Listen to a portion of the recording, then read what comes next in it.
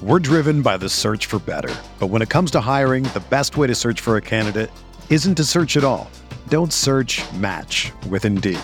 Indeed is your matching and hiring platform with over 350 million global monthly visitors, according to Indeed data, and a matching engine that helps you find quality candidates fast. Ditch the busy work. Use Indeed for scheduling, screening, and messaging so you can connect with candidates faster. Leveraging over 140 million qualifications and preferences every day, Indeed's matching engine is constantly learning from your preferences, so the more you use Indeed, the better it gets. Join more than 3.5 million businesses worldwide that use Indeed to hire great talent fast. And listeners of this show will get a $75 sponsored job credit to get your jobs more visibility at Indeed.com/Blue Wire. Just go to Indeed.com/Blue Wire right now and support our show by saying that you heard about Indeed on this podcast. That's Indeed.com/Blue Wire. Terms and conditions apply. Need to hire? You need Indeed. Support for this podcast comes from U.S. Bank. When it's time for a new credit card, the best ones do way more than just buy stuff. And that's why U.S. Bank offers credit cards that make every day more rewarding. Earn cash back. Score points when you shop, dine out, travel, or binge watch. Or get a low intro APR. U.S. Bank credit cards were designed to fit your lifestyle. So make every day more rewarding and check out usbank.com/credit card. U.S. Bank credit cards are issued by U.S. Bank National Association ND. Some restrictions may apply. Member FDIC.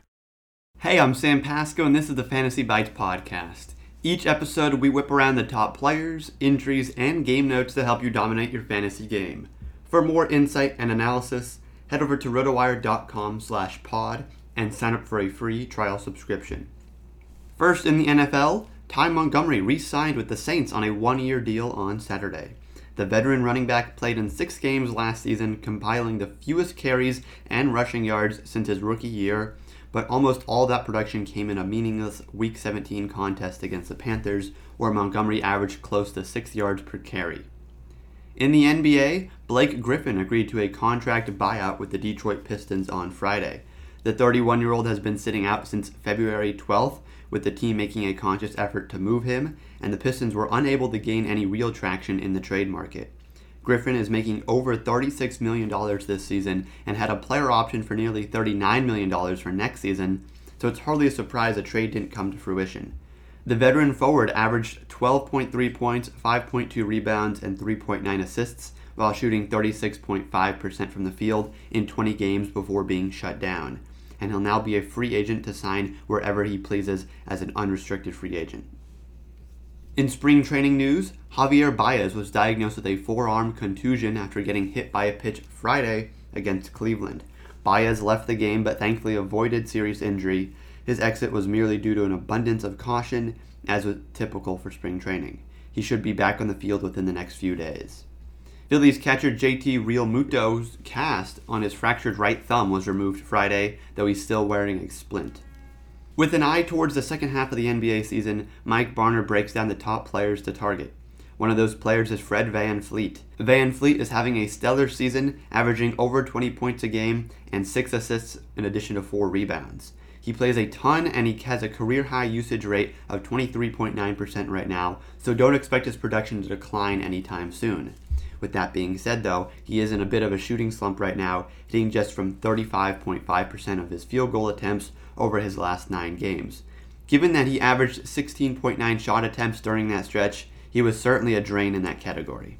Also consider Marcus Smart. Smart has always been a good passer, and entering this campaign having averaged at least 4 assists in each of his last 4 seasons.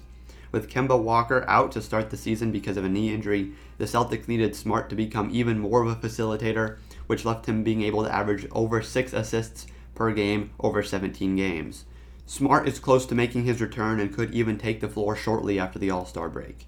Don't expect him to average over 6 assists per game though, with Walker healthy now, but that doesn't mean Smart can't still provide a ton of value.